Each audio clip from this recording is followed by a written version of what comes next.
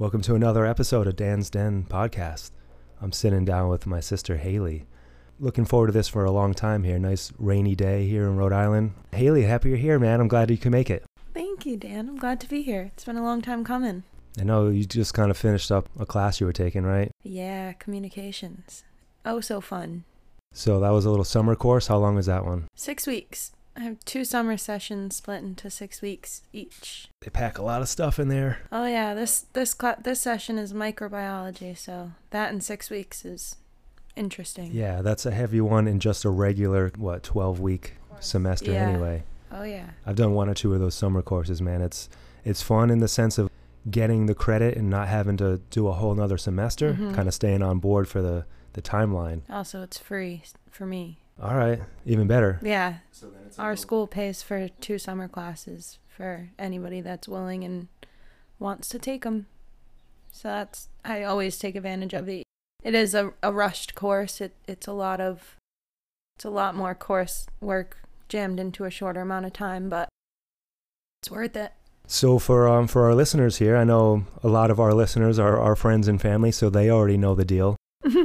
So what are you taking classes for? I'm in nursing school right now. Hell yeah. Yes, sir. I know you have some background as a certified nursing assistant. As a CNA, how long have you been doing that? Collectively, about 5 years now. I was also a medical assistant for a little brief period of time in there. And I've been a med tech for about 3 years now, too. Right. So then I know you said there's different certifications. So the med tech is a specialization, but you're still doing CNA work. Yeah, essentially. All it means is that I can pass medications to the residents, whereas the CNAs can't do that.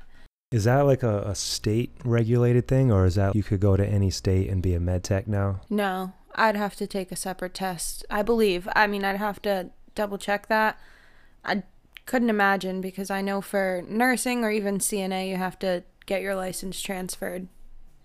Even just going to Massachusetts, I would have to take a different test and get a different license to be a CNA and work in Mass versus Rhode Island. That makes sense. It's similar for athletic training. It's each state has their own licensure through the respective Department of Health. So yeah. I get that part. Where our national certification is good, like that. There's this governing body that does that for the certification part, and then we get licensure, which is a little bit different. Yep. I get that part, and it turns out to be just more fees and this and that, and I get the purpose behind it. Mm-hmm. It's weird though, for athletic training, there's one state, California, doesn't have a regulation or licensure for athletic trainers. All other 49 states do. So essentially anybody can call themselves an athletic trainer and not have the regimented education and training for certain things. So I don't know, there's a ton of reasons for that I'm not too familiar with. I went to school in San Diego, so a lot of that was brought up along the way, that like, hey, we're the only state. Right. It's really just ultimately more detrimental for the athletes, especially at, say, the secondary or high school setting, because that's probably the most common setting for athletic trainers nowadays is high school or college athletics. So right. You're dealing with collision sports, dude, football, so you should have some specialized training in that emergency medical care that athletic trainers can provide as allied healthcare professionals. Yep. We see this on professional sports sometimes. An athlete goes down, gets hurt, the crew that runs out is usually athletic trainers and like a team physician or orthopedic, something like that. Yeah. Very commonly on those televised ones, they'll cut to a commercial break. They don't like showing, the injury, stuff like that. So athletic trainers typically don't get a lot of shine. But it was last football season, there was a pretty big event where an athlete went down with a cardiac issue. And, for several weeks or months afterwards, there's a little bit more attention on athletic trainers and just the rightfully urgency, to kind of make sure that they're involved in that type of stuff. So it's kind of good getting that shine. The circumstances aren't great because you don't want these tragic things to happen. Right. And as you know, I switched into this clinical setting, so we don't necessarily have to worry about a lot of that emergency and first responder stuff. We have other routes for that. So right. Which kind of brings me to why I have worked in the setting that I've been working in for so long now, like assisted living. Yeah. I wanted to kind of step away from that emergency setting especially doing clinicals and things like that in a hospital for school work just needed to be a little bit different. And not to say that it's any less important taking care of all the old grandmas and grandpas out there, but it's it's much easier and different than other CNA work or other nurse work. So I feel the same way about athletic training compared to formal physical therapy, because there's a lot of parallels in some of our education earlier on.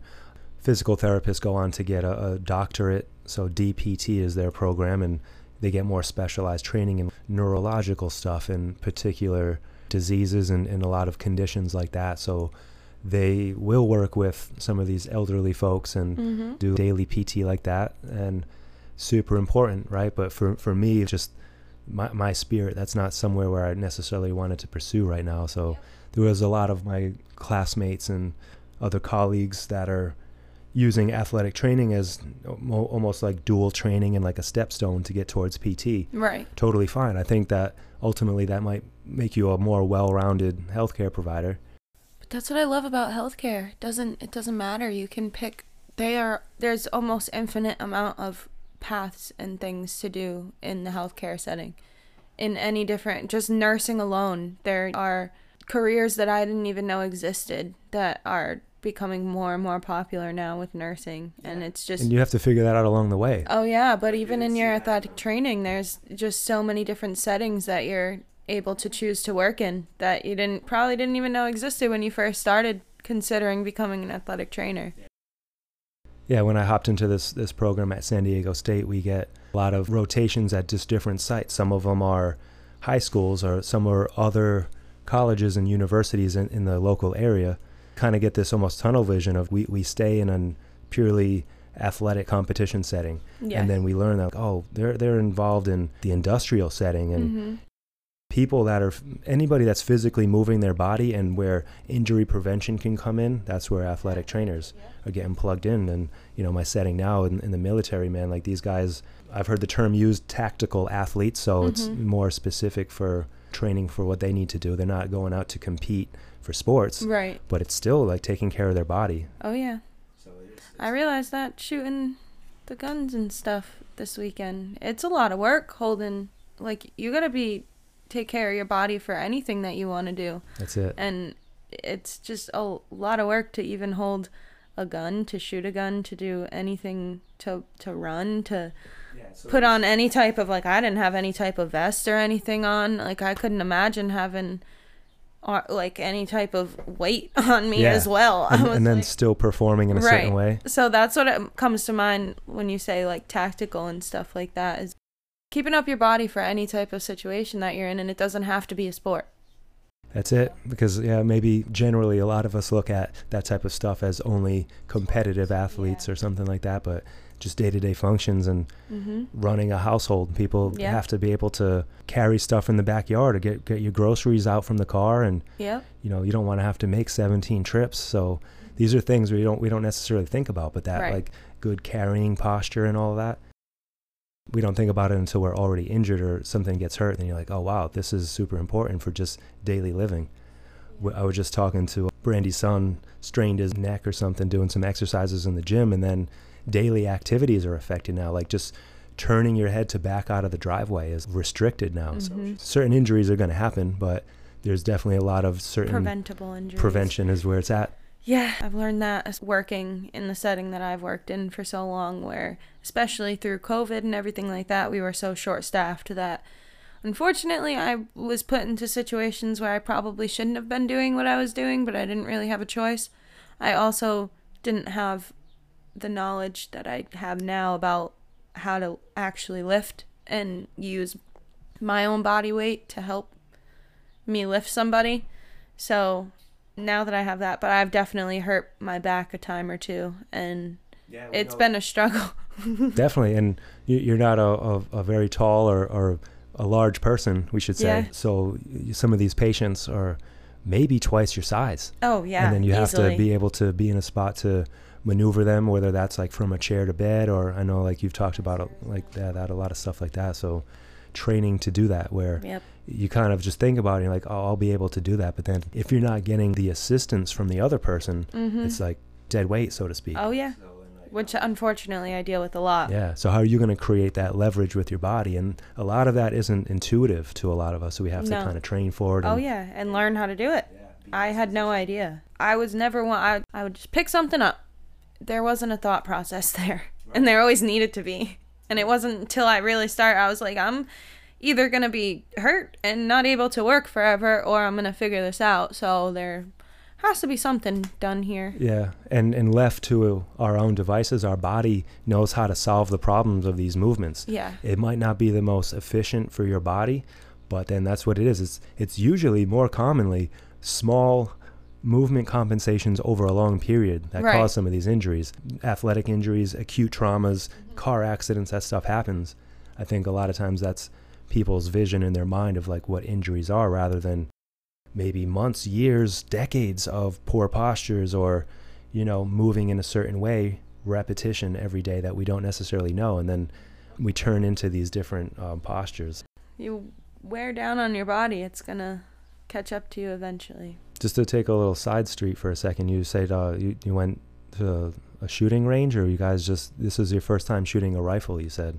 Yes, it was. So was that in just, somebody's property, or did you go to a range? No, well, my boyfriend Cam is a police officer, and they have a private police range that he just has to let the other officers know that he's going to be using, and if nobody's there, we can just go. So he's taught me there a couple times before. So you had used a handgun before? Yeah, and just 22 and then a 9mm, and that was like more than enough for me at the time, and I got very comfortable with those two. So we tried to move it up yesterday, and it was interesting. Shooting a rifle, you guys had some paper targets, or I know sometimes there's no metal. Yeah, like little metal targets set up. Which is cool because tink. You get to hear the little feedback. Yeah, it's nice. You know when you hit. Yeah.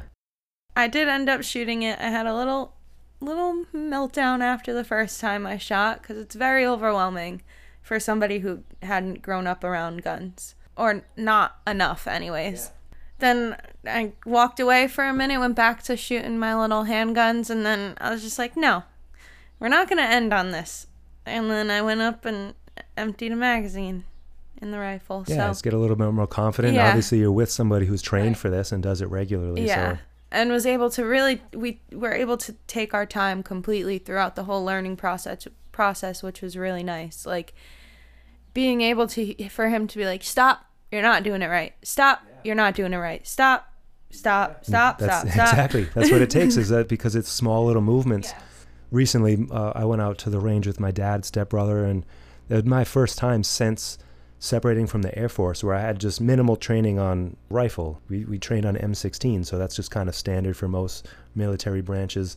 Obviously, in my aircraft maintenance setting, that wasn't anything we had to use. Right. We got retrained again before we got deployed, but other than that, it's just, maybe 6 months or annually just kind of retraining on that. But it was never out in the range and practicing regularly in that setting. It was one instructor to like maybe 10 of us or something like that. So this one-on-one for you is just like, nope, stop that, rather than we'll kind of get basic guidance and coaching, and then after you empty a magazine, that now let's make the adjustments, rather than that shot by shot. Yeah, no, and I can't stress how important and like significant that is, especially for somebody, like I said, who had never grown up or been comfortable holding, much less shooting a gun, because it's very different than anything I've ever done before. Like, I grew up around Eric playing little airsoft or whatever those were, like Nerf guns, a lot different. Guns. Yeah, exactly.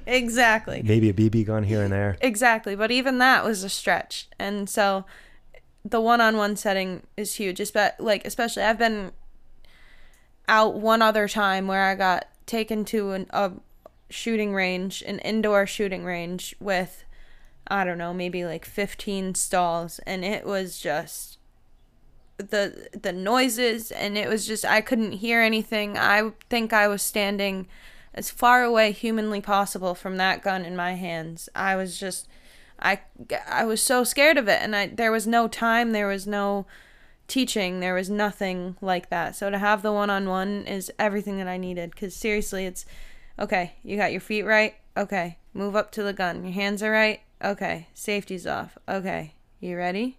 Gun's ready. Go ahead, whenever you're ready. And then we literally talked about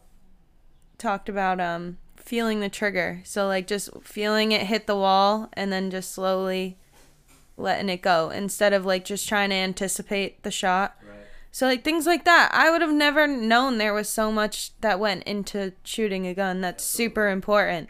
And I've done pretty well. Like I have a video, and even Cam was impressed at once it made sense, it was like, oh shit, this makes sense. Yeah, you can get it. Like you learn by being in the position and feeling it. I was big on that at first too, because like I said, when I went again with my dad, it had been a first time in a long time, and there was so much remedial training that I needed, that even for just foot position and like you said, hand position, being able to kind of lock out your shoulders and almost lean forward into the weapon. This is all things that aren't natural for somebody that doesn't do it all the time. Right. So getting that little coaching, super fun, man. I'm glad you had that experience. Yeah, me too, especially because I'm not one that wants to be all heavy into shooting guns and or whatever, but I do think it's something important for people to know, especially in this world. Yeah, I know, like you said, our families and our immediate circles aren't super educated in a lot of that stuff. Right.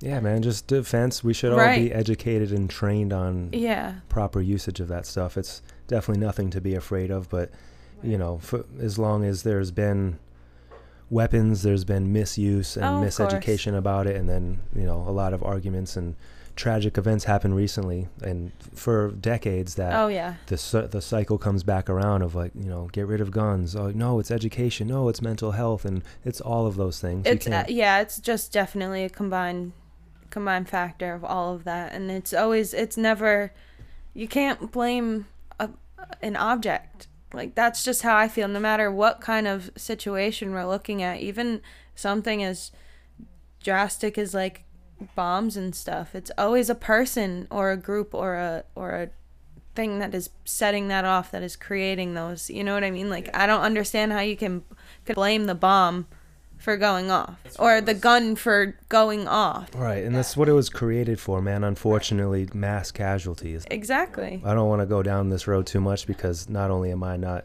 educated enough in that, but I don't necessarily have an opinion one way or the other. I know I go back and forth a lot. The general public, maybe we shouldn't have assault rifles available, like specialized training and, you know, certifications. That makes sense, but the other side of it is we can't let go of our constitutional right to bear arms. It's funny you say that, because but we shouldn't have bombs, you know? Oh no. Or have access to the materials to make them so easily. I think that is. But with like the right steps and training and experience, somebody should be able to own a rifle if they want, whether that's for hunting or just sport. That's all important too. So it's never a cut and dry thing. No. But with so many people in this country, it's hard to make a lot of nuanced little rules. Yeah. So it's the debates always come back to like all or none, or you know, and that never solves anything. No.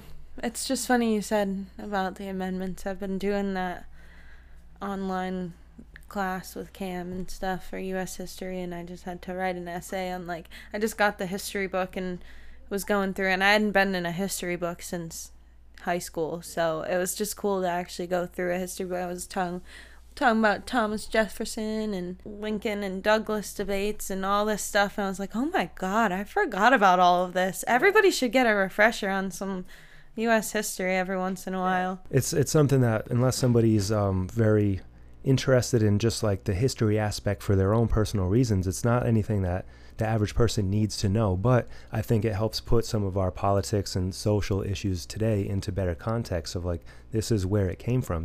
Oh, definitely. There was a time when there were debates that were actually to benefit the people, in the sense that, I don't know, today with communication being so much easier and open, we don't necessarily need that layer in between us to make decisions for us. But also, we're not all up to date. I know I'm not super educated in a lot of even local happenings. So, you know, that's where the other side is. Like, somebody that is ignorant like myself, should I be voting on certain things that I'm not trained on?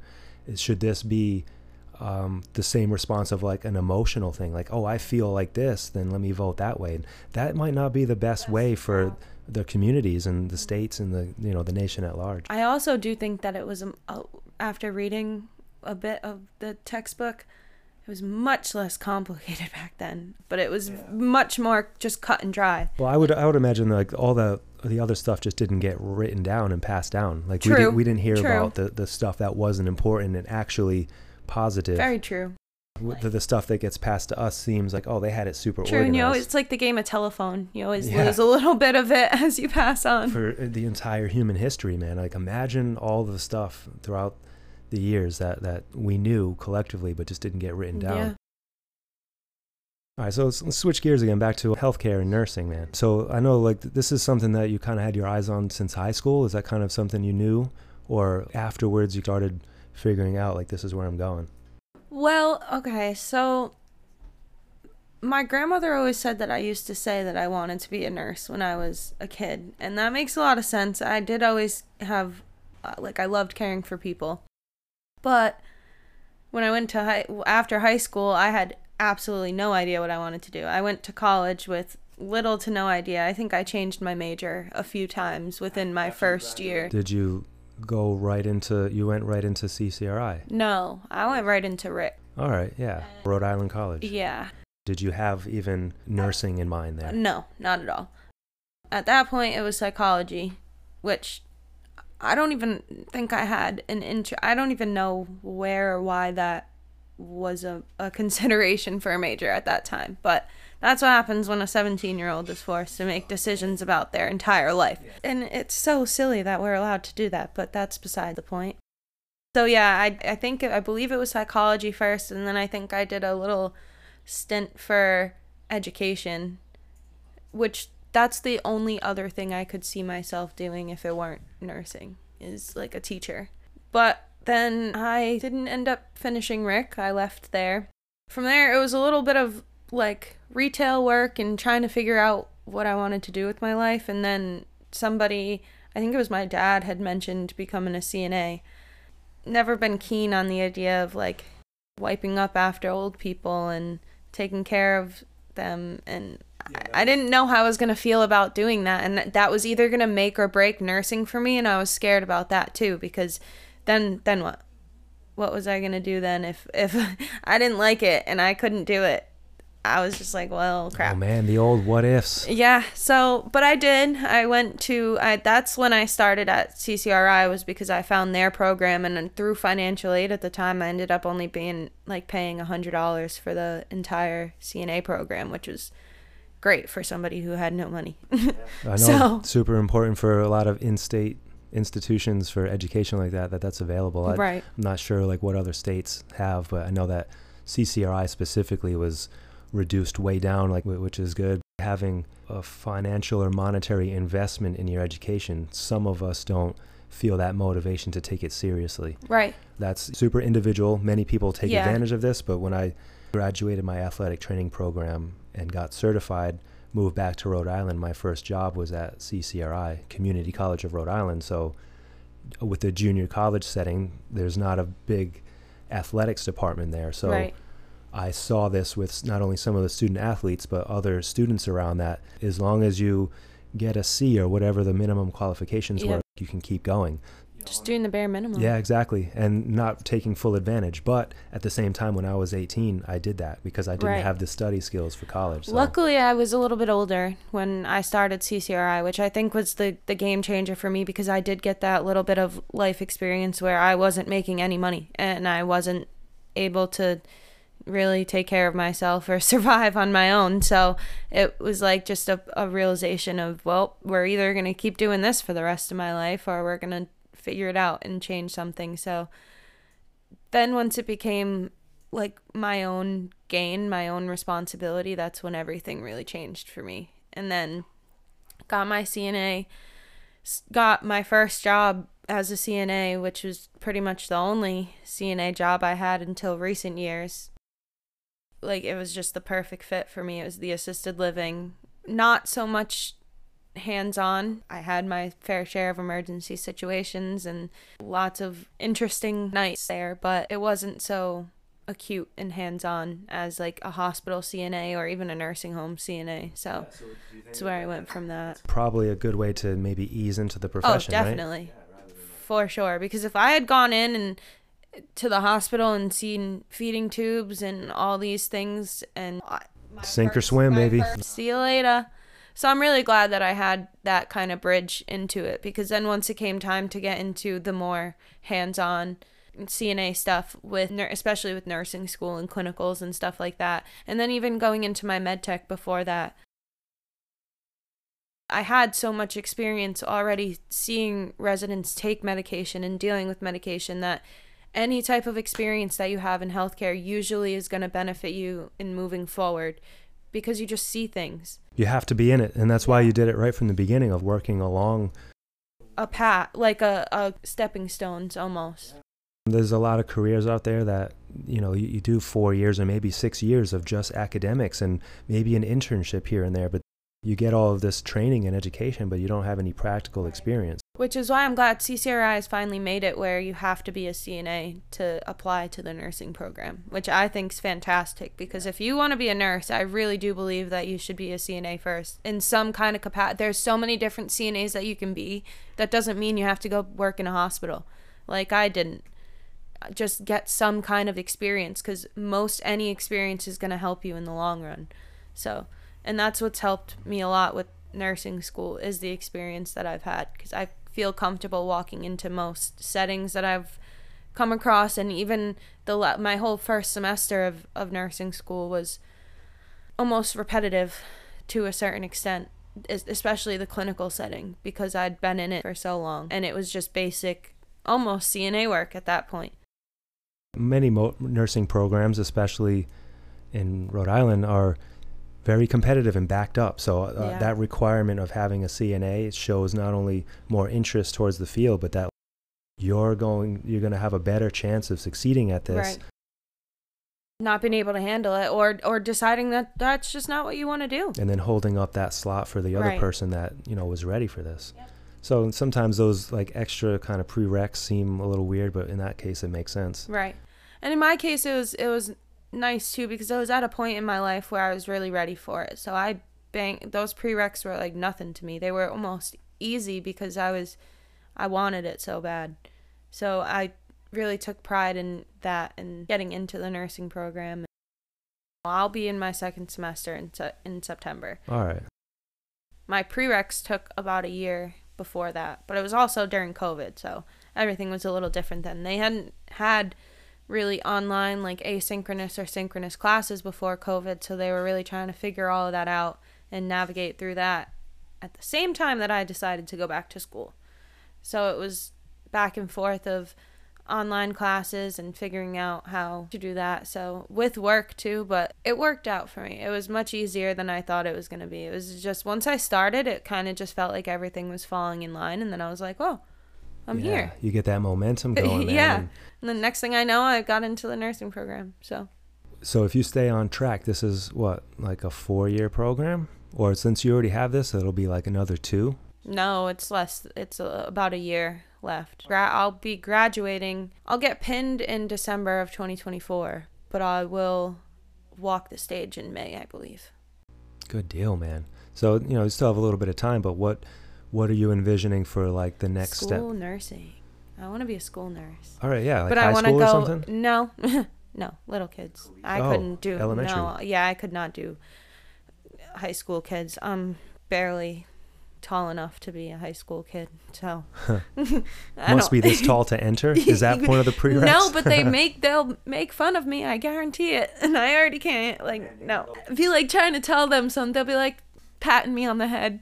No, no, little kids. I think that's awesome, man. And but I think that combines two things that I've always been passionate in. Like, you said the teaching thing. Exactly, and I can have a little office and decorate it, and if anybody knows me, that's exactly what I want to do, and just be able to like help little kids feel better. What's better than that? That's good that you have that in mind. And I could change my mind. I mean, I'm really waiting to get to our maternity and peds rotation for nursing school, and to get into maternity and what else? Kids. Oh, pediatrics. because I really want to experience that in a hospital setting, and that I'm kind of holding out to be the only thing that might change my mind, that might pull me in a different career path.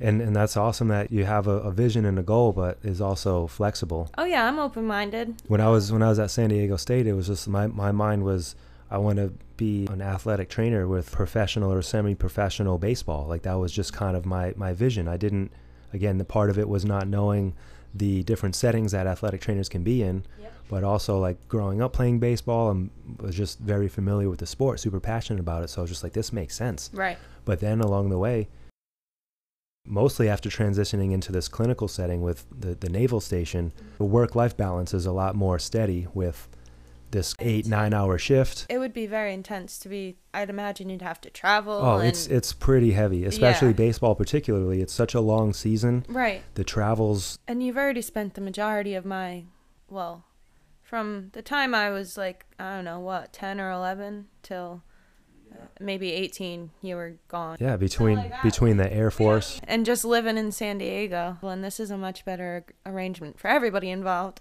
I agree. The work-life thing, man, even with collegiate sports, games are at night, practices are all these different weird hours, traveling, like you said, and then weekends. It's definitely rewarding, but over time, what's the trade-off? It's that work-life balance we were talking about. And that's my biggest fear with a hospital setting and being a nurse is the nurse burnout is very real. I've written papers on it because it is such a heavy focus in considering, a lot of people considering to be nurses, is the burnout rate. And I think that that's something where choosing your career is so important, because I don't want to be burned out. I already get burned out in the setting that I'm at sometimes.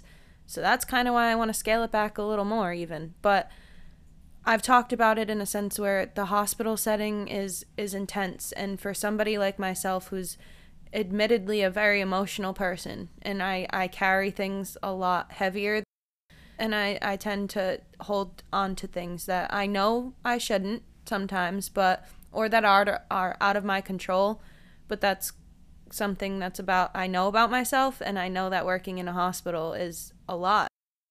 I don't want to bring work home with me all the time and have to take 2 hours to decompress, or it's not worth it for me. After a 12-hour shift, and then God knows what I saw in that 12 hours, who comes into a hospital, depending on what kind of floor I'm on or unit or whatever the case is. If I can avoid that, it seems like a better option for me personally.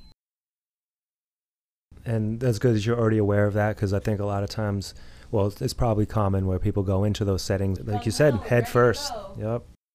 Sometimes it works out. Sometimes the burnout happens even faster. Yeah, depending on what kind of just psychological tools you have available. And I do want to keep my skills fresh. Like my plan is to, especially as a new nurse, pick up a couple travel contracts and stuff during the summers and school vacations and stuff like that, just to keep my skills fresh and get a little bit of my feet in the water with that stuff, but not have a full-time job. Like, be able to do a week or 2 weeks. See you later. I've had some friends I used to work with that went a similar route that you did, CNA and then RN. Did have some background and experience with the traveling nurse, and I've heard some great stories from them. Yep. Getting to go to all different parts of the country. Yep. And then some of those contracts are great compensation along with that. Oh, yeah. And even just being local, like I can be a travel nurse and pick something up in Massachusetts and get paid equally as well and come home at night. So along the way, you said some of your early experience in the assisted living, and even up until now, do you have any crazy stories, or like what's some of the weirdest stuff you've seen? Or I should say maybe even just most challenging to you that really brought you outside of your comfort zone? Yeah, so I work midnight, or I work 11 to 7 right now. So Third graveyard shift. Oh, yeah. With typically 2 other females in the building with me at night. So that alone is a challenge in and of itself, because we have, I'd say, 120 beds in the entire place. And now it's an apartment-like setup. Everybody has their own apartment because it's an assisted living. So that adds a challenge to itself, because you're not just walking down a hallway where you can see some call lights and open doors and hospital beds. Everybody has their own furniture. Everybody has their own apartment set up I walk in there and I'm tripping over stuff because it's their own place. That is a challenge. Last week I did have a resident escape. So I say escape. The technical term... Is this Shutter Island? It feels like it at night, yeah. dude. The noises, and it's in a building that was really old. It's a really old building. The elevators just open and shut and go up and down on their own. The noises... It might be haunted, dude. It is haunted, and I know that. And so I've come to terms with that, and we talked to the ghosts, and I'm like, guys, just please tonight. Just, work with us, man. Yeah, tonight's not the night, guys, please. But no, so a resident... On the assisted living side, they do technically have free reign, and an elopement isn't until they make it onto the street, which if our property is pretty big and you have to go down a pretty hefty hill to get down to the street, and so it takes a while for it to even be considered an elopement. So I just say that he escaped because he went out the back door. By the time that the alarm went off on the back door, I'm not allowed to go check by myself, so I have to wait for another CNA to come.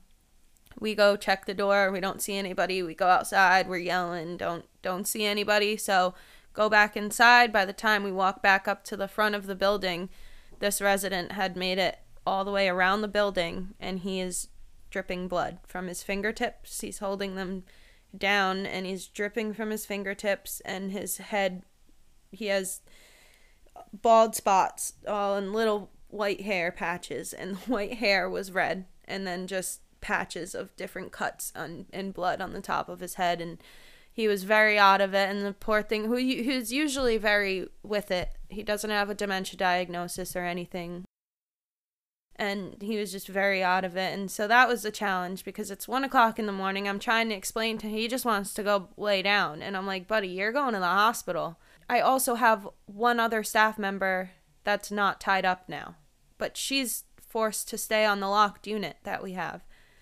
So now me and my other CNA are all tied up. If somebody else pages, if somebody else calls for us... Oh, now it starts getting more real. Yeah, so then I'm running around. What happened to this dude? Did he just fall, or did like... Yeah, well, so we tried to walk around the building and find where he fell. I can imagine that he just... Our property is very uneven, and it's on a hill, so we sit at the top of a hill. So whichever way you're going down is downhill. He's 80-something years old. It's 1:00 in the morning. He's very out of it because he should be asleep. So I can imagine that he fell outside. I couldn't find any blood anywhere, so we weren't sure where he fell. Oh, you didn't find any blood on the ground? No, but it was also pitch black out, and we were trying to go around with flashlights, and I'm trying to hurry up and get back in the building. Like now you're doing police work and investigation. So that's also the thing about working nights that a lot of people don't explain to you, especially in an assisted living setting where there's not a nurse on 24/7. I don't have a charge nurse. I don't have any directors. I have every key to the building at that point. There's nobody above me, a med tech. So it's a very different setting than even a nursing home, because I have to figure a lot of shit out on my own, which I think that helps, again, my nursing journey all the more, because I really do have to use my head a lot. Sending somebody to the hospital in assisted living is tricky because they do have rights, and they have rights to refuse. So, but it's also, we have a policy of an unwitnessed fall, you go. So the amount of times I've had to fight with family members because they don't understand that, and it's not their fault. It's a very complicated, especially sending your 80-something-year-old now injured, confused family member to the hospital by themselves is not fun. It's scary. I'm on board with that. I feel for you, but I have to do what I have to do to take care of your family member at that point. So that's probably another huge challenge of the job is family members. They try, for the most part, to really understand and be a part of their family members' care, but it's very hard when they're not there all the time and don't see how your sweet little angel grandmother acts at 2:00 in the morning when she's confused or has a UTI. Like, it's just challenging. Everybody wants to see the good in sweet old people, and it's just not the case all the time. Man, especially when they're semi-isolated like that. Yeah. When I do per diem work, especially if I work like a youth soccer camp or a tournament like that, a lot of times having to deal with parents right on the spot. Oh, yeah. Obviously, they're concerned about their child, but most of the time they don't have the knowledge or to understand what's really going on in that setting. And we just need you to step back for a second. And it's challenging for me too, because I don't necessarily know the individual athlete's normal behavior. Right. And I'm thinking specifically for soccer, because we look a lot for concussions. Mm-hmm. Some of the initial assessment is, does this person seem confused or different from how they normally are? So that's very difficult to assess in that first time. But then, communicating to parents, hey, look, I don't think it's a concussion, but over the years it's changed where they used to do potential grades of concussions. Now it's just concussion or no. Yeah. A lot of times we're just overcautious. Let's treat it as a concussion. These are things to look for. If things get worse, you have to, the parents are going to know better if your child seems like a little bit out of it. Right. The things that you can't objectively measure. Right. There's a certain test that can get administered. It's called a SCAT-5, or I think the new one is SCAT-6, and it's Sport Concussion Assessment Tool.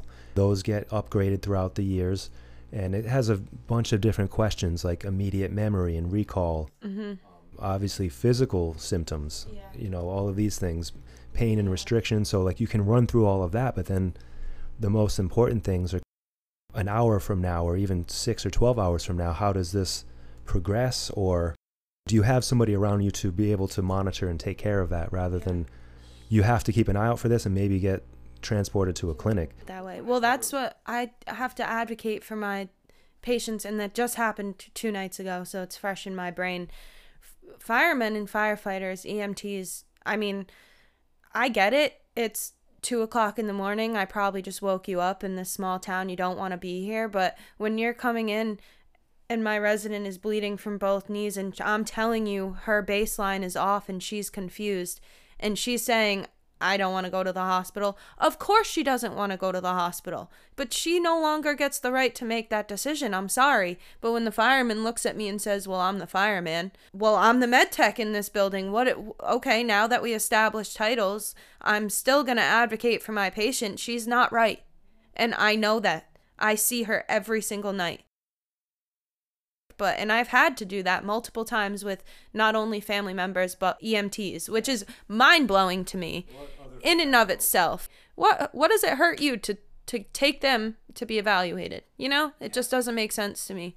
Yeah, I can't speak too much to that, but then I'll see this where in some of my undergrad training and clinical rotations with these universities and colleges, we have meetings with the local fire department and EMS just to establish just basic protocols of head injuries and heat and heat cold injuries of look, when you guys get here, this is kind of how it's going to go, so that we know everybody's on the same page. Exactly. And it might seem redundant, and a lot of times we're like, we already know the routine, but then every year or so maybe there's different personnel coming from involved in EMS, so refreshing to know that, hey, look, we're doing this spine stabilization, and that there's certain ways to transport athletes when that's considered compared to, if they're up and moving. Especially the biggest thing with heat illnesses, and it's pretty common, but the established protocol now is you have to start cooling them as immediate as possible. Move them to shade.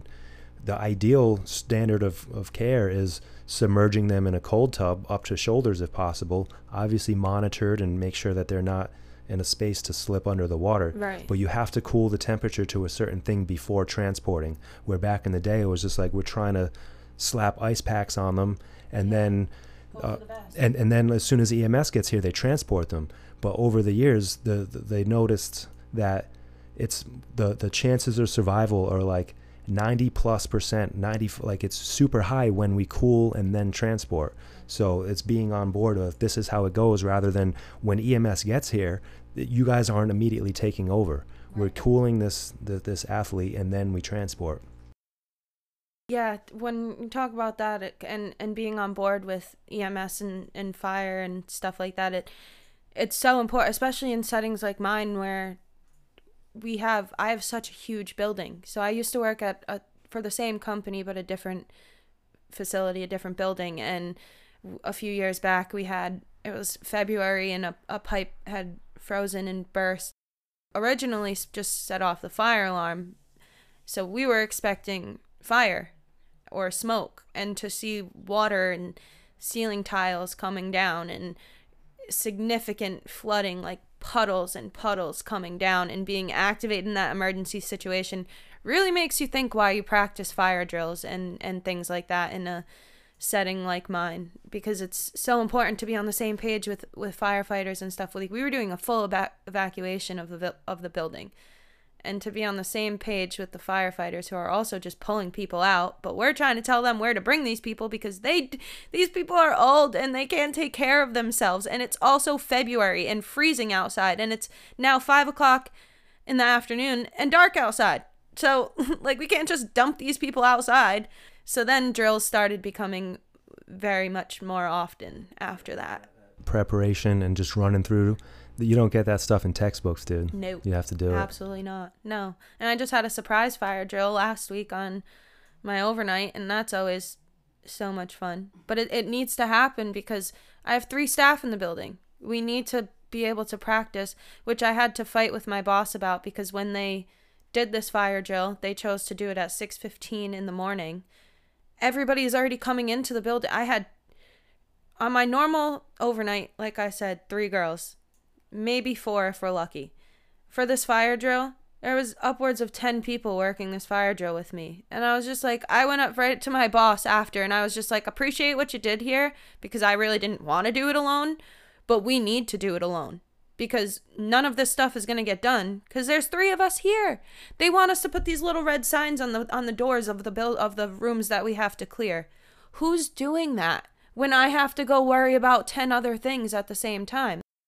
I was just like, we need to prepare when it's a little more realistic. Yeah, man. And that makes sense. That's something I probably wouldn't consider, is that you do these kind of formal drills with an imaginary fully staffed place. But in reality, I wouldn't have thought of that if I hadn't gone through the situation of the flood, where it was just, luckily it happened at 4:00 in the afternoon, like I said, between 4 and 5, where we had enough staff in the building. But had we not, it really made us stop and think about what would have happened if that happened on an overnight. What do we do? And what's the first thing that you do? Because you can't get all of that done, which is the key point. So what's the first thing that I should do? And then what's the second? Right. And a nice, systematic approach. Yeah. Give me a couple things that you can think of that maybe you wish you knew earlier about the career, or that would be beneficial not only for up and coming people thinking about nursing. I don't know, is it more just your personality? Do you think you have to be built for it? No, you have to be built for it. I think you were exactly right with how you were going with that at first. Only specifically what comes to mind is the fact, like, Amy, our sister, I tried to get her into CNA forever, for so long, and she just never wanted. It was not in her. It wasn't something that I don't think she would have been good at it. Yeah, so you can't convince. Just not. I think she would have liked the patient interaction. She would have been an awesome CNA in that sense. I just don't think you have to be built for that in a sense. And the compassion. I've met a good number of CNAs that should not be CNAs, and nurses, and just medical professionals altogether. Doctors. Now I've come across that if you can't have some kind of compassion and really fine tune and work on your patient interaction and patient care, you're not going to be a good CNA. You will do it. You can do it, but you're not going to succeed and be good at it. I also think that I grossly underestimated how much of just being a CNA is sitting with a patient and consoling, or just holding their hand, or just being there, man, just listening. I thought it was very much just like cleaning them up, changing them, putting them in bed, turning them over, all the things you learn about in school, but it's so much more than that. I wrote a whole paper on therapeutic touch and how that relates into nursing and patient care, and it is freaking insane. Especially in my field where we do physical therapy, but the power of touch is a real thing. And this interacts with any kind of healthcare field, like you were talking about, nursing, sports medicine. This intertwines in what they call holistic healing and more naturopathic. energy work and Reiki. Like we know that. But even like massage therapy, things like it's that. huge, man. So underestimated. Yeah, and there's a lot of, we've been able to isolate different mechanisms and why that is. Some of it is just the nervous system and the touch itself, but then like, what that triggers for just care. And us as creatures, as human beings, as primates, this is a built-in thing where we're social creatures. That's probably the most, in many settings, one of the most important parts. Similar in sports medicine and some of these clinics that I'm in, way more time is spent just educating and trying to explain how these things work together in a way that makes sense to them rather than just hitting them with the facts. Yeah. A lot of people don't necessarily care about anatomy or biomechanics until you show them how it relates to their everyday life. So yeah, I've found it's not that they don't care. It's a lot of people don't understand it. Right, yeah, and that's kind of what I mean. It's not that they're just willfully saying like that makes sense and ignoring it, but they don't understand the context. So you have to take a step back, kind of establish where they're coming from, and then say like, this is why it's important to do this. It's the same thing with any kind of healthcare setting, man. Oh yeah, and just communication in general. A lot of times people need to just take a step back and try and explain something a different way first before assuming that people are just either against or don't understand the idea that you're presenting. Yeah. I've had to realize that a lot, especially lately, is that I think I'm coming off one way and I say something one way and somebody else interprets it a completely different way, and then the ideal goal of that conversation is completely lost. Yeah, and that never like clears up by itself. It's always the challenge. Is interpersonal communications is an ongoing thing. That reminds me too, in the nursing setting we know this, but in many other MD or orthopedic settings too, you get maybe overwhelmed in certain settings where it just becomes more mechanical and kind of just running through these patients. I think it's in most of America, generally I think there's an average time where doctor-patient interactions is around like 6 or 7 minutes. So imagine you can't get a full history from all of this. So we know that we're relying on nurses' interactions, and then the doctor comes in for this. I worked in an orthopedic office, and I worked for a very busy spine surgeon, and his schedule just astonished me and so many other people. He would see from usually like 7 or 7:30 until about 3:30 in the afternoon. Or he would have 15-minute time slots, triple booked in 15 minutes. 3 patients in one 15-minute time slot every 15 minutes for the entire day. That's wild, man. How much time are you spent? But he can only spend so much time. So most of it was my intake on the person, and he would gather information, go in, do this quick, boom, boom, in and out type thing, and then so many patients did not leave the happiest, and I can see why. He's a busy man, and it's his time. Like, he's also operating too in between that all. So like, it's just the healthcare. It's just time management, man. Yeah, for sure. I mean, part of this stuff too, like, I don't want to get into it, but the insurance aspect of this is a reason why it's like certain procedures or assessments or whatever aren't like covered. So you can't do these. You have to take shortcuts. And I know it sucks for a lot of people to hear that, but it's like, in order to get through this patient load, shortcuts have to be taken. Oh yeah. People get turned away completely. You're not operable. Are you really though? Yeah, or if it's not something that's super urgent. Yeah. But, you know, every individual deserves the same amount of care. Yeah. But then it comes down to other professionals kind of deeming this appropriate or this we can put off. It's a tough spot on that. Thanks for listening to this episode of Dan's Den. Don't forget to follow and turn on notifications so you don't miss our latest releases. If you enjoyed this conversation, please share it. Also, check out our other episodes. And thanks again for listening. We'll see you next time.